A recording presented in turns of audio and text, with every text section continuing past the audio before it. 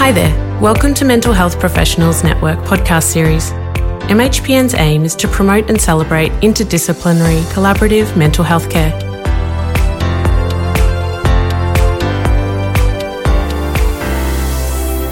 Welcome to this episode of MHPN Presents In Conversation With. My name is Ruth Vine. I'm a psychiatrist. I'm based in Melbourne, but I'm currently working with the Commonwealth Department of Health in the role of Deputy Chief Medical Officer for Mental Health.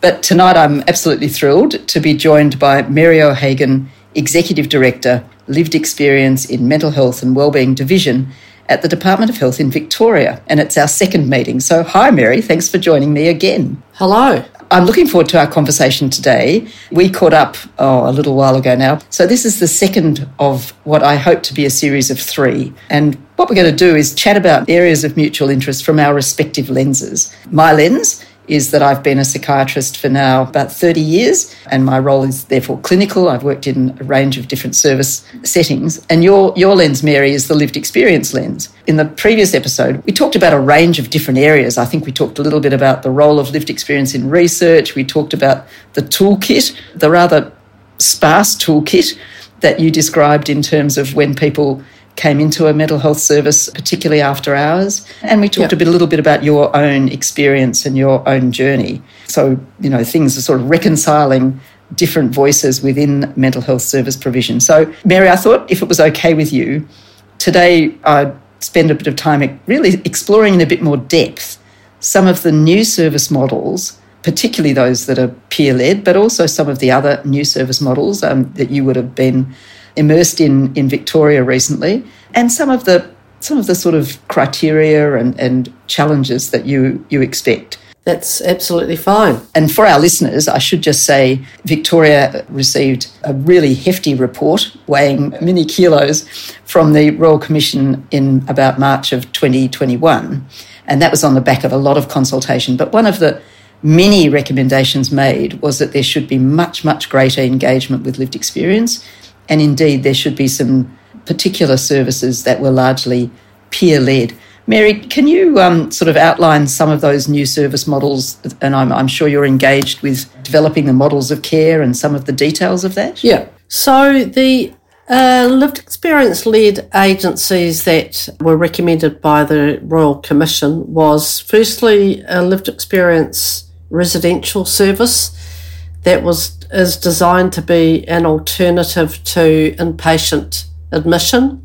There's also a lived experience or a consumer development agency that is being set up, and also family carer-led centres, 8 of them around Victoria.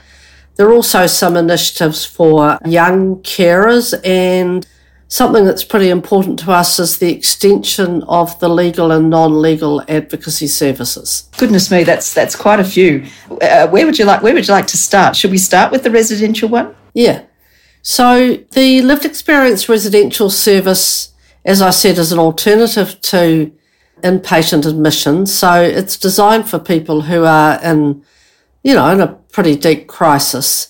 Now, this service has not been quite procured yet, but the whole idea of it is that this is going to be peer-led. So the manager's going to be peer, the staff are going to be peer. But one of the things that the Commission said was we need to bring clinical services into the residential service so that there will be psychiatrists and nurses who will come in to provide clinical support to people as needed.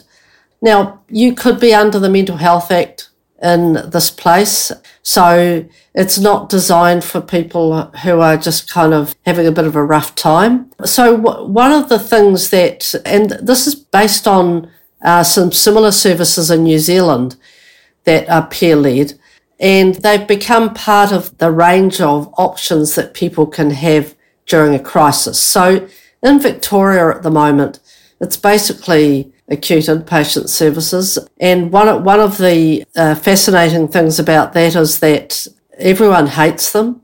People hate being in them. People hate working in them. People hate visiting them. And, you know, that there are real issues of safety for everyone in them. Now, when we consider the community-led or the peer-led alternatives, a lot less goes wrong in them, and the satisfaction both for the guests and for the staff is much higher. And international evidence suggests that clinical outcomes are similar or better. Mary, just again, this is just really for me, one of the other service options in Victoria, and indeed in some of the other jurisdictions now, is the step up, step down, the so-called prevention and recovery care or PARC centres. But they are not designed to take people who need the level of crisis, if you like, or the level of risk of an inpatient unit. So the residential service you're describing at the same level, if you like, of acuity as an inpatient unit, or is it of a similar sort of level with a PARC unit or somewhere in between? And look, it's probably up there with the acute unit. It might be somewhere in between because there is a triage process. It'll be part of a triage process where, just not actually sure of the details of this, but this is how it happens in New Zealand. And people weren't totally happy with this, but people are triaged into an acute inpatient ward or one of these community places or a home-based support. But often because there's so much demand, yes, people are triaged where in a perfect world they might be indicated to go. So you do get people who are in very deep crisis in the community-based services sometimes, yeah. And look, I'd love to delve right down into the operational detail because that's just the sort of girl I am. But just before we move on to another kind of service, another couple of questions about this. You've said there'll be a triage process. Is it expected, I guess, that the people running the service, this peer-led service, that they'll decide who can come and who can't? Like, is there some sort of entry filter? I'm not across the detail of that, and I know more about what happens on the ground in New Zealand.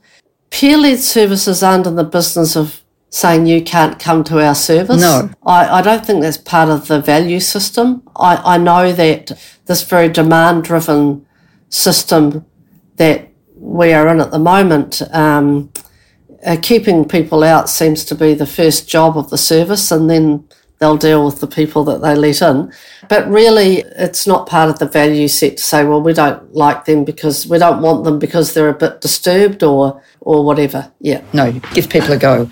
And I'm presuming these units, is it just the one of these? Well, it's one at the moment, but I'm working very hard to make sure there's going to be a lot more of them. I'm glad to hear that. And so I assume they're mixed gender? Yes, I think they are mixed gender. Now, that's a very interesting point. You know, as you know, in Victoria, there's been an awful lot of attention given to gender safety. So that's another issue that needs to be dealt with very carefully and with sensitivity. Yes, it's been one of the interesting experiences of my career in that when I started, certainly within the larger hospitals, it was very much gender segregated, not just by units, but even by where on the overall plan of the place that men or women's units were situated. But of course, there was a very big push for so-called normalisation in the 80s, 90s and 2000s, and now we're having to reconsider that because, as you said, of the issues of gender safety. And Mary, the other sort of aspect of this service, you've highlighted it's peer-led, you've talked about the engagement with clinical services. If you were thinking about the staffing of something like this, what sort of selection criteria would you want the staff to have who worked in a place like a residential crisis peer-led service? This sounds a bit funny, but I often think, wouldn't it be great if we educated mental health staff on, like they educate people on the hospitality business? Because what sort of customer service? One of the things that I'd want people to really understand is, how do you welcome people as guests into this place? That's incredibly important.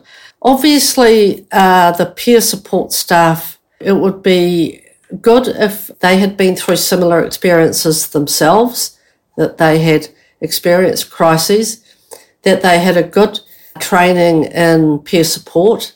And I think as the peer workforce develops, I'm wanting to see that there may be some peer support workers who sort of specialise in crisis work And so they hone their skills and the use of their lived experience in that particular area, for instance. And, I think one of the things that obviously a crisis is a risky period for people, but one of the things about the peer workforce is that, and there are tensions with the clinical world in this, is that we take a different approach to risk. It's not to say that risk isn't there, it is there.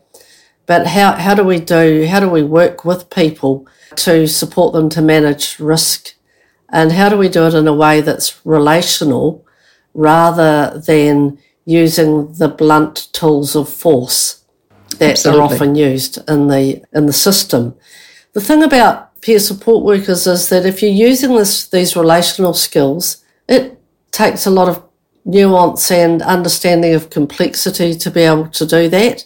And I often think that people, who are at the lower end of the hierarchy often have to deal with some really complex situations. And they often do it really well, but they don't get acknowledgement for it. Actually, I think when we last spoke, I talked about my belief that one of the skills of a mental health clinician, a psychiatrist, was that sort of empathic containment, that notion, quite apart from the more difficult side of external force. Of course, private practitioners use this all the time. That knowledge that they're providing a degree of emotional containment that lasts between appointments or between conversations, and is a very as I said, empathic, and therefore the person feels understood. So I guess what you're talking there is that ability of a lived experience peer worker, or howsoever named, to know from their own experience and from their training how to create that sense that a person is understood, is met on their level, and is safe. And I think it's much easier for a peer support worker to do that than a professional, a traditional psychiatrist or nurse. I think just by the nature of the job, it's a kind of a shortcut to trust. I think clinical people probably have to work a lot harder at it. We all have to earn it with people, but so I do think it's one of the great advantages of the peer workforce. I mean, every individual, whatever our training, have our areas of strength and vulnerability. So you mentioned some of the training, and of course one of those forms of training is intentional peer support. Or do you? I'm wandering around a bit here, Mary, but go with me. Do you sort of feel that as that peer workforce is developed, as career progressions are developed, that there'll be almost expectations of levels of experience or levels of training within that workforce? Yeah, so look, I think that we're at the very start, and if you look at the start of other professions, they kind of start, like a social work started off with church women going around visiting people in poorhouses, I think. So I do expect that the peer workforce will have an educational ladder that extends into universities and goes beyond TAFE 4 at the moment, that there'll be specialisms within that peer workforce instead of the sort of being on the outer edge of the 3% of the workforce, that it will be a major contributor to the workforce of the future. Yeah, and one day they might even be a regulated workforce. They could be a regulated workforce. Yeah. But I think one of the dangers of all this, and there's a lot of debate about this in the lived experience community, because a lot of people want it to stay pretty grassroots, and I actually think we need to keep the grassroots stuff. We don't want that to go away because that has a real value of its own. But there's a big worry that peer support will become acculturated into the system, and the system seems to have a genius for making things in its own image. So that is a real danger. So one of the things we have to do is keep to that fidelity and the values of peer support without losing them, because we see people working in especially in the clinical service system at the moment, as peer supporters who, being asked to help put people into seclusion, doing medication rounds to make sure people are taking their drugs, who may feel very unsafe, undervalued, not supported to follow the values of peer support. And so there's a whole lot of risks that we need to kind of manage in order to make sure the peer workforce doesn't turn out like a bunch of sort of social workers or another profession. It's a tension, isn't it? I mean, you're really talking about a person's credibility as a lived experience worker or as a peer worker, their credibility to whoever they're engaging with, that is where their core comes from. But at the same time, and you've moved a bit into the clinical services, it's really important sometimes for people to be part of a team and to bring their particular lens, their particular skill into that team, but not have it sort of subsumed into all the parts of the team. And, part of the whole peer workforce development has to be organisational readiness.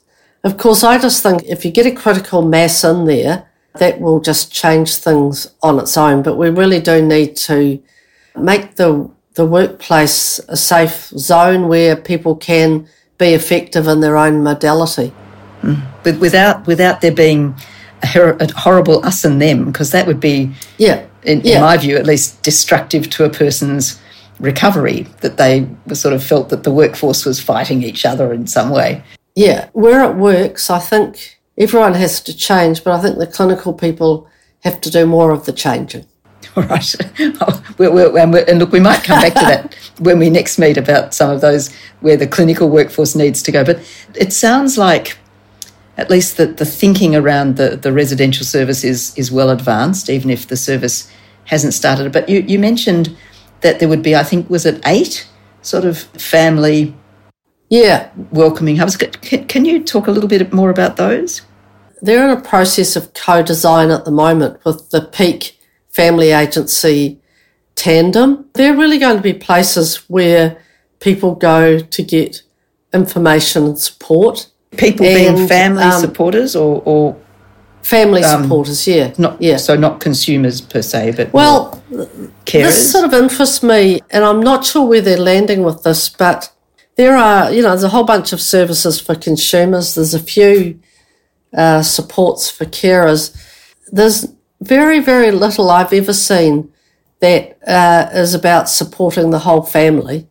There probably is a bit in the child and youth area for obvious reasons, but I think there's a real gap in our system for just working with whole families who are affected by, the person themselves and the people who are affected, and helping them figure stuff out and restore their relationship to some sort of sense of taking the stress off it or feeling a bit normal. Now, that doesn't work for everyone. Some people decide, I don't want my family involved, but I think there's an awful lot of, instead of everyone going down their separate tracks, sometimes I think it's quite good to bring them together and to offer support as a unit rather than separating them out. I have to say that I absolutely agree with you from both sides, really. I mean, I can think of a number of instances where a person had nowhere else to live but with their family, and it was most important for that person and indeed that family to work out some of their rules of engagement, to work out how they were going to live together, and when there weren't necessarily other choices. So, I mean, I think when we last talked, we touched on that consumer-carer reconciliation, but this is an obvious place where some of that reconciliation might be able to be approached. Yeah. So that it's in the process of design. It hasn't actually yes, it is. Yeah, come to fruition. So I can't give you too much detail. There'll be 8 of them around the state, and that one in each regional board area. I think the commission report said they'd have 8 staff in them, which doesn't seem a huge amount to me. There you go. It's a starting point. Yeah. Sorry, Mary, was one of the other models you mentioned the similar to the Safe Haven Cafe? Was that sort of drop in? Oh, yeah, that's another thing. We're not, our branch isn't working on that at the moment. There's a whole cluster of emergency responses that are trying to divert people away from the, the disastrous emergency room situation. And there are going to be some safe havens around that where people can just go, particularly after hours. They can just hang out. They're feeling distressed, and they can get some peer support. But there are going to be some other options as well. And I think I'm really keen to see, if you're in a mental health crisis, why are we going to emergency rooms? And I think they're trying to get places, different sites where people can go that might be in the same building, but just a different space where people go. It just seems that it's never made sense to me that we would have people in distress waiting for hours in an emergency room with a whole lot of people in a variety of conditions. And there's also great potential, I think, where people are in a holding pattern to have peer supporters in those contexts as well. It's proven to be incredibly helpful. Just sort of while a person is waiting for some even while they're waiting or even, just at any stage really, but while people are waiting, there's a whole potential labour force out there that could be brought in to, make these experiences much more palatable for people. Much safer.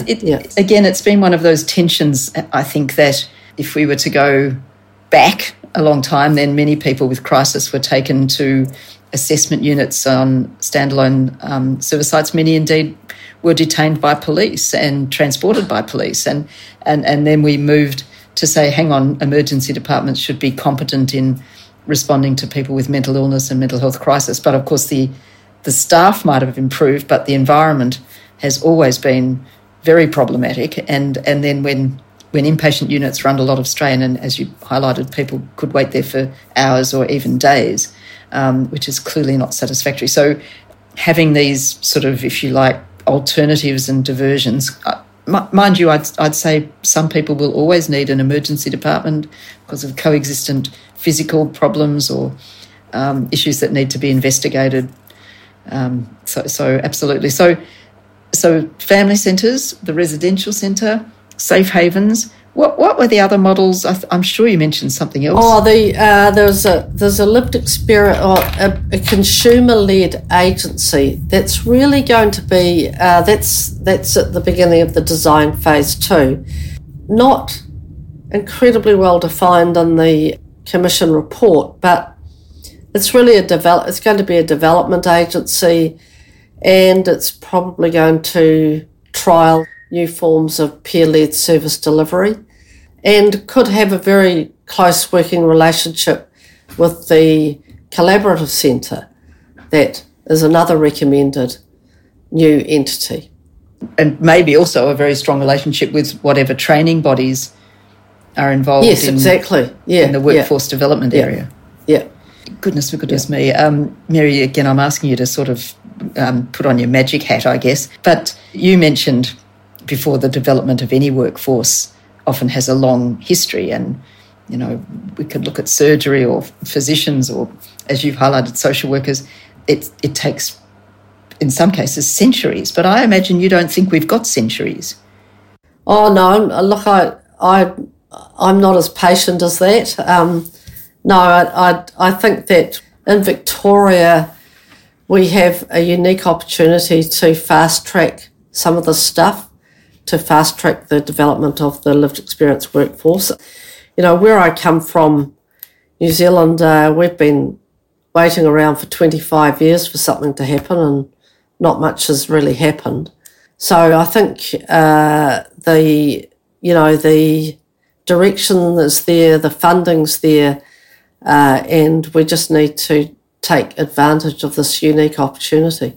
And indeed they have, because they've recruited you. So that's a pretty good start. You were telling me last time you've got about 20 EFT, so that's another good start. Yeah, that's a great start. Yeah, but there are also Again, I'm sure this is the case in other jurisdictions. For those who are listening to us, in Victoria, there's been the Victorian Mental Illness Awareness Council, VMIAC.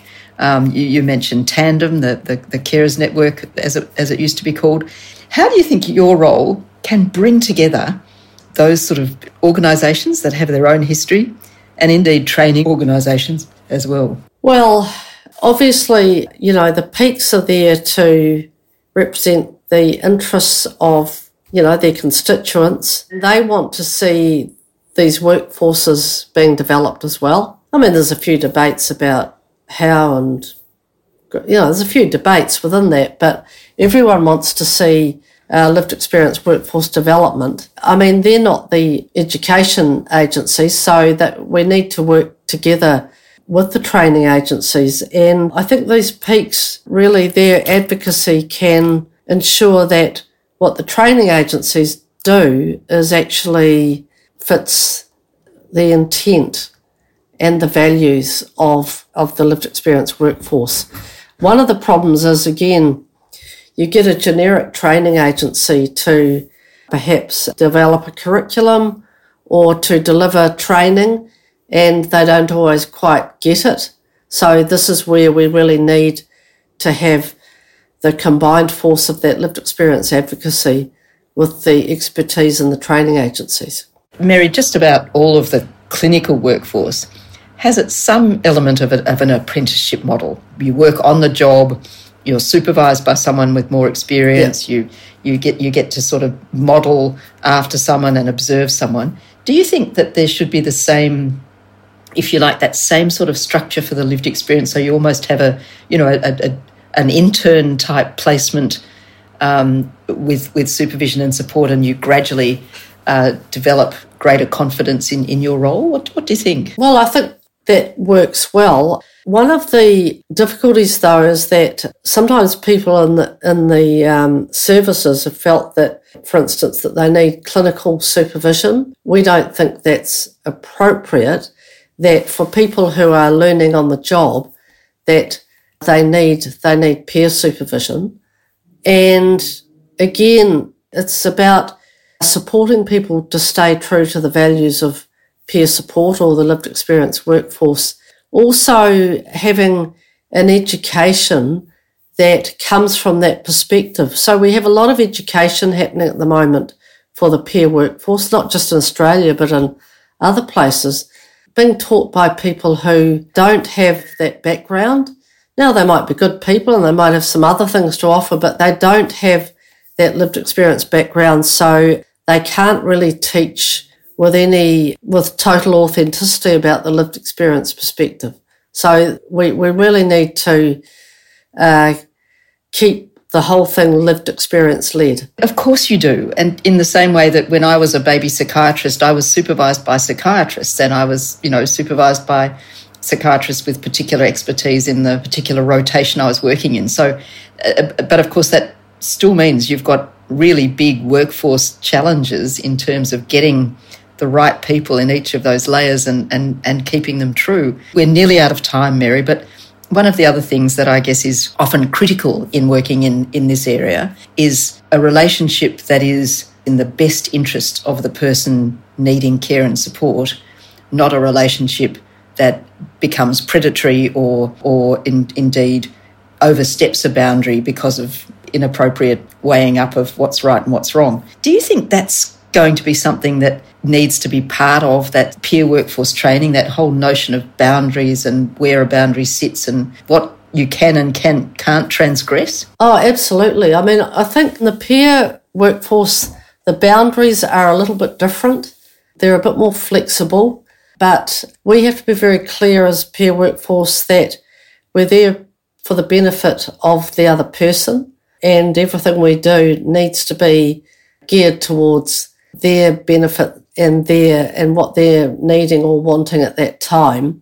So that's a very strong feature in the peer workforce. And sometimes clinical people have a bit of trouble understanding that you can have, there's more flexible boundaries, but there's still boundaries there, and that's been a real tension that the clinical workforce haven't understood. And it's incredibly important for peer workers to be working in a way that is safe for people and isn't exploitative and isn't going to be emotionally confusing or anything like that for them. Thank you. I mean, I guess we all come to our work hoping that what we're doing is being beneficent, not malevolent, and sometimes that's challenging, and it's another reason why we have supervision. Mary, look, thank you so much. As you know, I'm going to catch up with you again shortly, and I thought next time we might talk a bit more about the current service system and treatments and again, your perspective of the roles of others, because this time we've really focused on the developing peer-led workforce, and it's the range of different service options that you're involved in. But look, it's again been just a delight to talk with you. So I'm just going to say thank you, and thanks for joining us on this episode of MHPN Presents In Conversation With. You've been listening to me, Ruth Vine, and Mary O'Hagan. And we hope you've enjoyed this conversation as much as we have. I hope, Mary, you've enjoyed it too. If you want to learn more about Mary or myself, or want to access any resources we may have mentioned, go to the landing page of this episode and follow the hyperlinks. And look, I do hope those hyperlinks include some of the Royal Commission recommendations that Mary's been talking about. Additionally, on the landing page, you'll find a link to a feedback survey. MHPN really values that feedback. Please follow the link and let us know whether you found this episode helpful. And of course, always provide suggestions or comments, and you can even give us a star rating. So do stay tuned for further episodes in this series of In Conversation With, or listen to other MHPN podcasts. We absolutely thank you for your commitment to and engagement with interdisciplinary, person-centred mental health care. So it's goodbye. Thank you very much. Visit mhpn.org.au to find out more about our online professional program, including podcasts, webinars, as well as our face-to-face interdisciplinary mental health networks across Australia.